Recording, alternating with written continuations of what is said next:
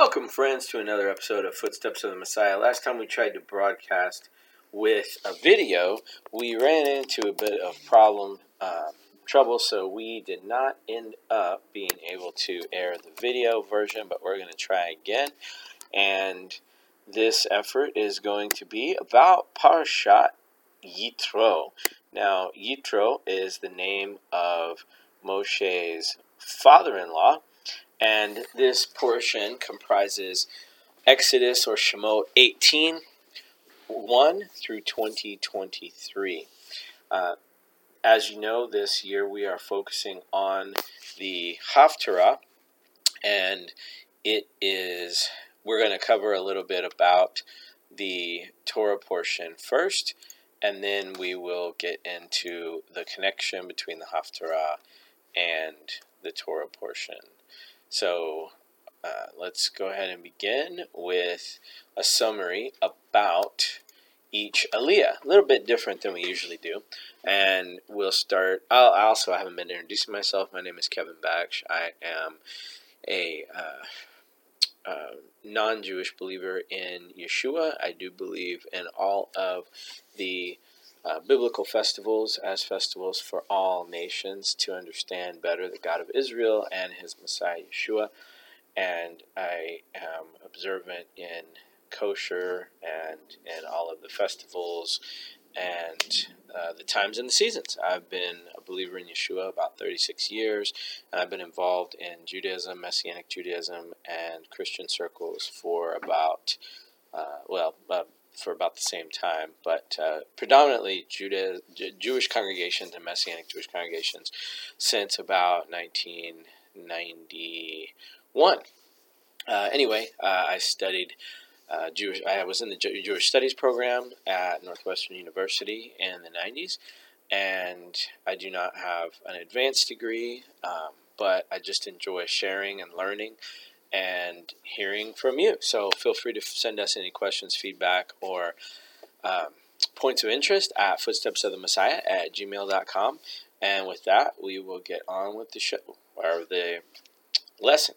So this is the Yitro Aliyah Summary. I do look at a lot of sources from Sepharia, from Chabad, and from First Fruits of Zion. I've been part of their Torah Club and part of their Hayesod program. Great programs. I highly recommend them. And today we're going to go over the Aliyah Summary for Yitro, and we'll go ahead and start with our customary blessing. Baruch atah Adonai Eloheinu melech haolam, asher kitshanu b'mitzvotav v'tzivanu la'asok b'divrei Torah. Blessed are you, Lord our God, King of the universe, who sanctifies us with his commandments and commands us regarding Torah study, engagement in Torah study. So, a general overview for Yitro is going to be that Yitro, Moshe's father-in-law, or also called Jethro in English, arrives at the Israelite encampment and tells them they should set up a smoothly functioning legal system. The Israelites experienced the divine revelation at Mount Sinai, and here are the 10 words, the Asarat Dibrot, I believe it's called in Hebrew, Asarat Dibrot or Asarat Dibrot. So in the first Aliyah, we see Yitro has heard about all the miracles that HaShem brought about for Israel, and then came from Midian to the Israelite desert encampment, bringing Moshe's wife and 2 sons. So Moshe warmly greets his father-in-law and recounts to him all that God had done to the Egyptians, and Yitro thanked God for all the miracles and offered thanksgiving offerings. Try not to use the word sacrifices. It's not the best word. Offering is a much more accurate word. The word usually is korban, which means to draw near. It draws the offerer nearer to God. And that's Kof Resh Bet Nun in Hebrew. So the second Aliyah, Yitro observes Moses adjudicating all the disputes that arose among Israel, and Yitro suggests to Moshe that such a system, that in a system that one placed such a great burden on Moshe's shoulders would eventually wear him down. So he advises Moshe to appoint a hierarchy of wise and righteous judges and to delegate responsibilities to other people that are proven leadership material. So Moshe presides only over the most difficult cases. So basically, he's like the Supreme Court. So then he would have, something like in the U.S. that we have is like, regional courts, or I don't know the proper terms, but maybe circuit courts and courts of appeals, and then lower and lower and lower courts to where you would get all the way down to like, a municipal court in your area. So this would also free up Moshe so that he could teach Israel the Torah that he hears from God. So the third Aliyah, Moshe accepts his father-in-law's suggestion and set up a hierarchical judicial system. Yitro returns to his native land, and that's pretty much all we see of him, I believe, ad infinitum. So 6 weeks after leaving Mitzrayim, Egypt, Israel arrived in the Sinai desert and encamped at Mount Sinai, Har Sinai. Moshe ascends the mountain in this fourth Aliyah, where God gives him a message to transmit to the people. And included in this message was God's designation of the Israelites as a treasure out of all peoples and a kingdom of priests and a holy nation. In the fifth Aliyah, Moshe conveys to the people HaShem's words, and the people in turn accept upon themselves to do all that God commands of them. So God then instructs Moshe to have the Israelites prepare themselves, because in 3 days he'll reveal himself atop the mountain to the entire nation. On the morning of the third day, thunder, lightning, and a thick cloud and piercing sound of shofar emanates from the mountaintop, and Mount Sinai was smoking and trembling while the sound of the shofar grew steadily louder. Moshe escorted the frightened nation to the mountain and settled them at its base. In the sixth Aliyah, God descends upon the mountain, summons Moshe to its summit. God instructs Moshe to warn the Israelites about the tragic end that awaits anyone who approaches the mountain itself. And only Moshe and Aharon were allowed on the mountain at that time. And then the 10 words are given. In the seventh Aliyah, the Israelites were left traumatized by the overwhelming revelation, the awesome light and sound show, and they turned to Moshe and asked that from then on he is the intermediary between them and God. And now Moshe is a picture, as we see in Deuteronomy 18:18. He's symbolic and a prophetic figure for Yeshua, and this is a prophecy of how Yeshua was going to be the Word become flesh, and transmit God's Word to Israel first, and then also to the nations when he was born and raised to be the Messiah, and then eventually came into his Messiahship in the year 30 Common Era to 33, and was then summarily executed unlawfully, illegally, and then was resurrected from the dead. So, the reading concludes with a prohibition against creating idolatrous graven images, considering that no image was seen when God revealed himself on Sinai, and the commandment to erect a sacrificial altar. The altar stones were specified not to be hewn with iron implements. No iron can touch them because it's a material for warfare, and the altar is a place of peace between God and man. So, and no steps should be leading to the altar, so that nobody's body parts or private parts can be seen. So they built a ramp, and that was the last instruction in the seventh Aliyah, I believe. All right, so moving on, we will take a look at the Haftarah. So the Yitro Haftarah is from Isaiah 6, 1 through 13. It's very brief, and this week's Haftarah discusses Yeshayahu's vision of the heavenly chariot, called the Merkavah in Hebrew, a revelation that was experienced by all the Israelites when God spoke the 10 Commandments on Mount Sinai. So already you see the connection between the readings.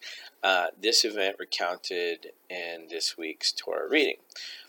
Isaiah perceives God sitting on a throne surrounded by angels, and Isaiah vividly describes the angels and their behavior in anthropomorphic terms. So anthropomorphic, if you're not familiar with that term, I believe it just means that something is described. Anthropomorphic. It describes something in concrete terms that is not concrete. So it gives human attributes to something that is not physically manifested in this world. Let's see. Anthropomorphism is the attribution of human traits, emotions, or intentions to non-human entities, considered to be an innate tendency of human psychology.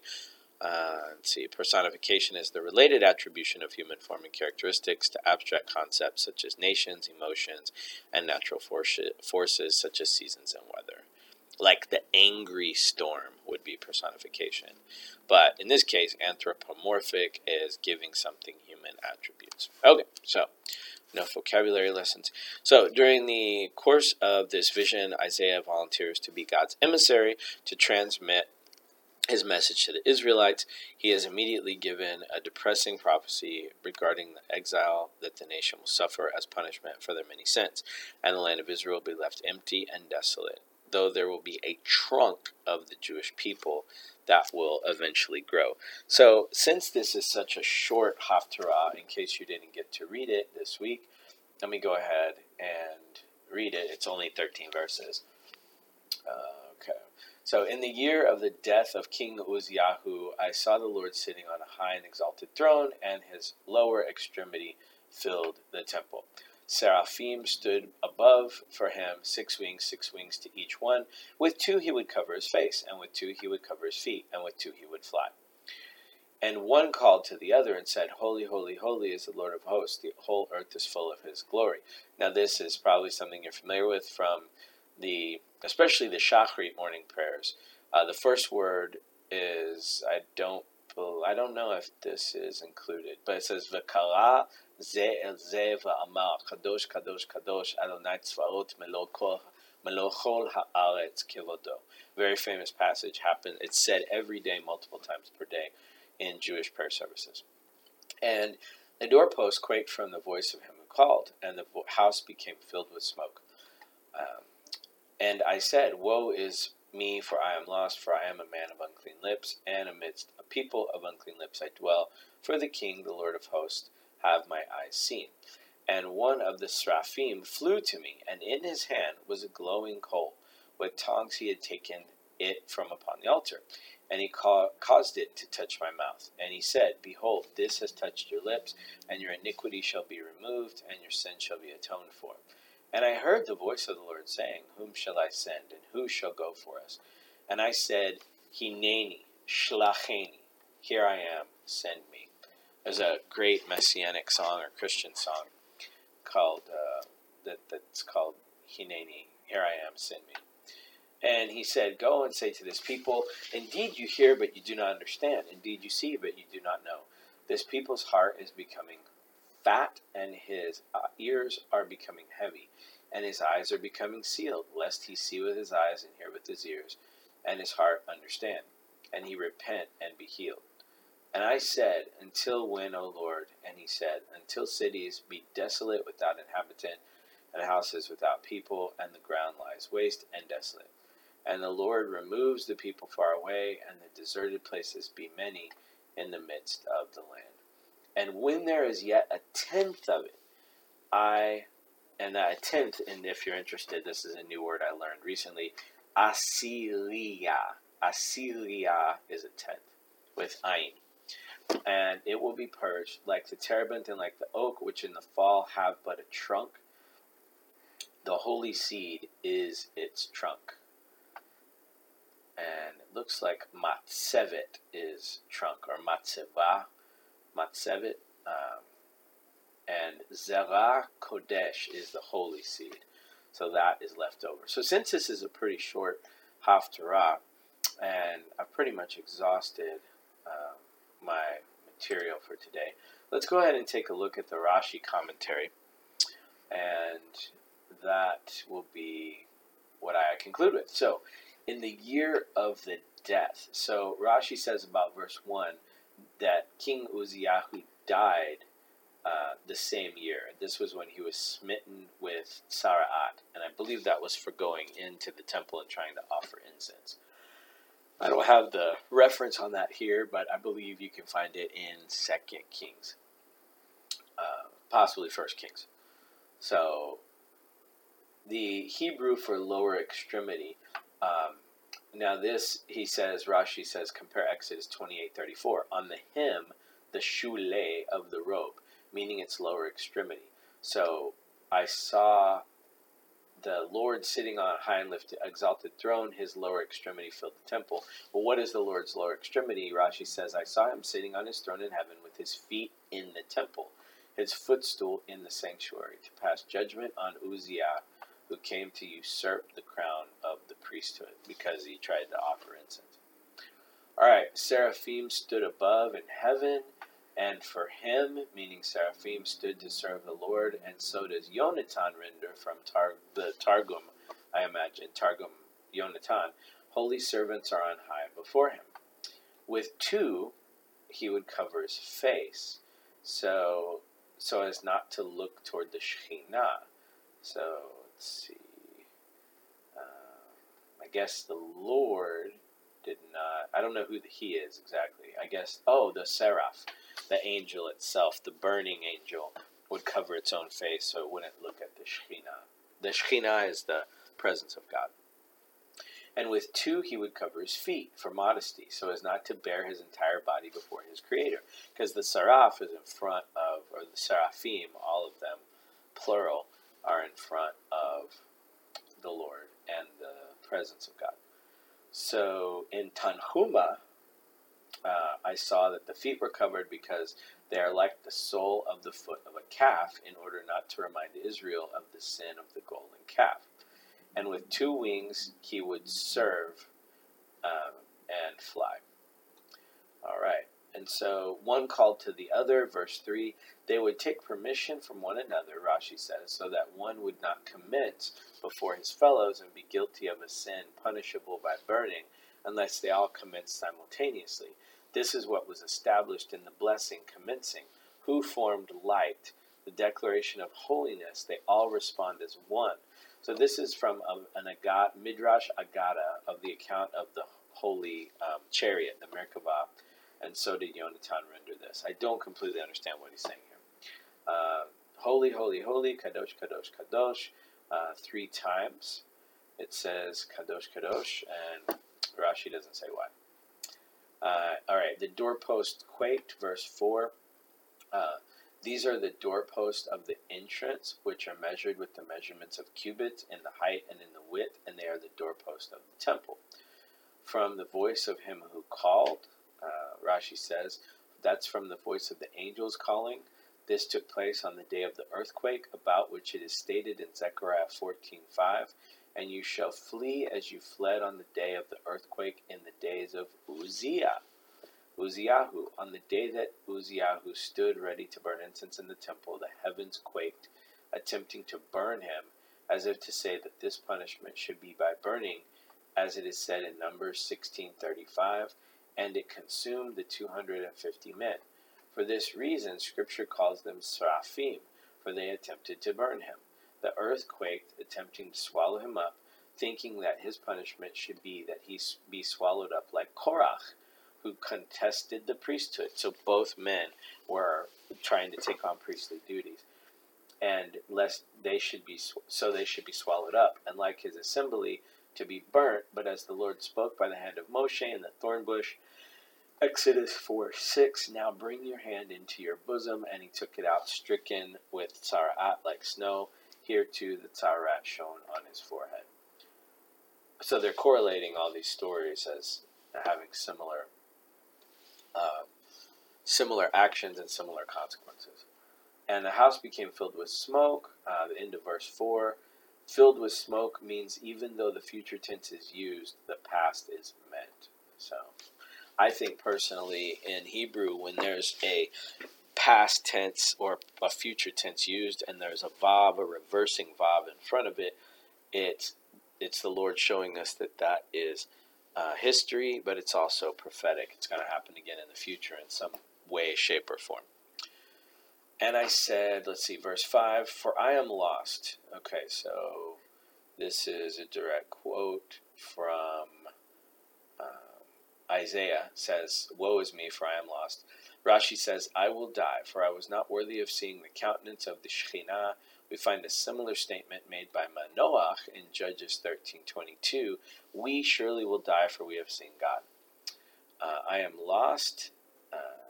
The entire people of Canaan is broken. Rashi compares Zephaniah 1:11. And people of unclean lips, these are those who are defiled with sins. All right, so verse 6, a glowing coal. Rashi says that a glowing coal is called a ritzpah. And similarly, 1 Kings 19:6, a cake baked on hot coals. In regards to Isaiah and Eliyahu, however, it is written with a tzadi, because they spoke ill of Israel.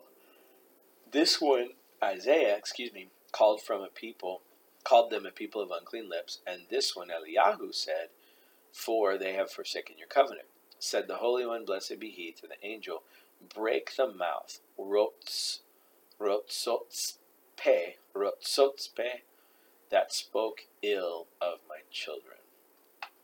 So, I guess it was like a punishment for speaking lashon hara against Israel. Let's see. And this, he had taken it from upon the altar, and Rashi says this was in the forecourt. The forecourt, which I don't... Oh, from the Ezra. Sheba Ezra. So there's a Ezra, meaning... it's not spelled, I don't believe... Might be the spell. No, it's not. I don't know if it's spelled the same way as the name Ezra. But there is a word for an area of the temple called the Ezrat HaKohanim, or Ezrat Kohanim, which is the court of the priests. So this is spelled Ayin, Zayin, Resh, He. And if you know anything about the temple or the temple geography, temple setup. All right, so verse 7, he caused it to touch my mouth. This is to cause pain, to atone for your iniquity that you degraded Israel.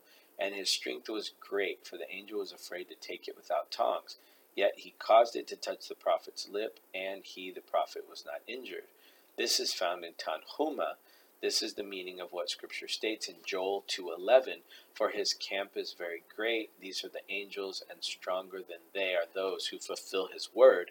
These are the prophets. Yonatan renders, and in his hand was a glowing coal, to mean, and in his mouth was speech. The expression ritzpah means a thing refined in the mouth and with the tongue.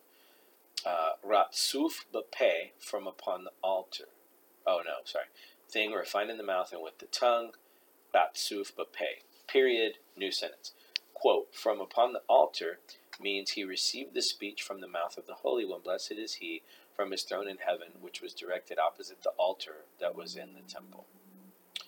So basically it sounds like the Lord replaced Yeshayahu's speech with God's speech, God's language, God's words.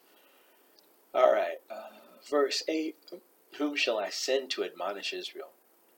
Rashi says that the Lord sent Amos, and they called him Pesilis, because he was tongue-tied. Pesilis being the Greek word for tongue-tied. He prophesied 2 years before the earthquake, and the Israelites would say, the Holy One, blessed be he, left over the whole world and caused his Shekhinah to rest on this tongue-tied one, as is stated in Pesikta. I'm not sure what Pesikta is, but if you want to look it up, it's spelled Pesikta. Sounds possibly Aramaic or Greek. And he said, go and say to this people, indeed you hear, but you do not understand. Oh, I'm sorry. All right, so Rashi says about the phrase, indeed you hear, I say to you, indeed you hear, but you do not strive to understand. And indeed you see miracles that I have performed for you, yet you do not strive to know me. All right, verse 10, getting to the end here. This people's heart is becoming fat. This structure, the word Hashemin or Hashman, resembles Exodus 8:11. He is making his heart heavy, an expression of a continuous action. Their heart continuously becomes fatter, and his ears are becoming heavier and heavier, harder and harder of hearing. Let's see. His eyes are becoming sealed, plastered. Compare Isaiah 44:18. For their eyes are plastered from seeing. Hitoach. Leviticus 14:43 is translated into Aramaic as de'itsha. We thereby equate the two words tach and hasha. Basically, eyes becoming sealed must mean at least spiritually blind. Lest he see with his eyes, Rashi says, they intended not to hearken to the words of the prophets, for they feared his words would please them, and they will understand with their heart and return to me, and this will be their cure. All right, so verse 11, Rashi says about the phrase until when, and the question is, when will they make their heart heavy and not or will they make their heart heavy and not listen, or will they possibly repent? And he said, Rashi says, I know that they will not repent until retribution comes upon them, and they go into exile, and the cities will be desolate without inhabitants. And lies waste and desolate is an expression of solitude without an inhabitant. Pretty obvious. And last, the phrase connecting with verse 12, the deserted places be many. Rashi says, for the land will be abandoned by them, and this is the explanation of the language. Deserted places will increase in the midst of the land. All right, last verse 13. When there is a tenth, and when they are diminished to 1 out of 10, even upon this remnant will I return my hand as a purge after a purge, and it will be purged until only completely righteous men will remain, but will repent wholeheartedly. And then the terebinth and the oak, Rashi says, which at the time of their casting, when they cast off their leaves during the fall, one casting after another casting, until nothing is left in it except the trunk, they too, the holy seed, Zerah Kodesh, found in its midst, adhering to their holiness, they will be to me as the trunk. Another explanation of matzavta is its planting. Therefore, I will not destroy them, for I planted them as holy seed. Some explain that there was a Shalechet gate in Yerushalayim, as is stated in Ezra. See 1 Chronicles 26:16, which was, according to Jewish tradition, written by Ezra.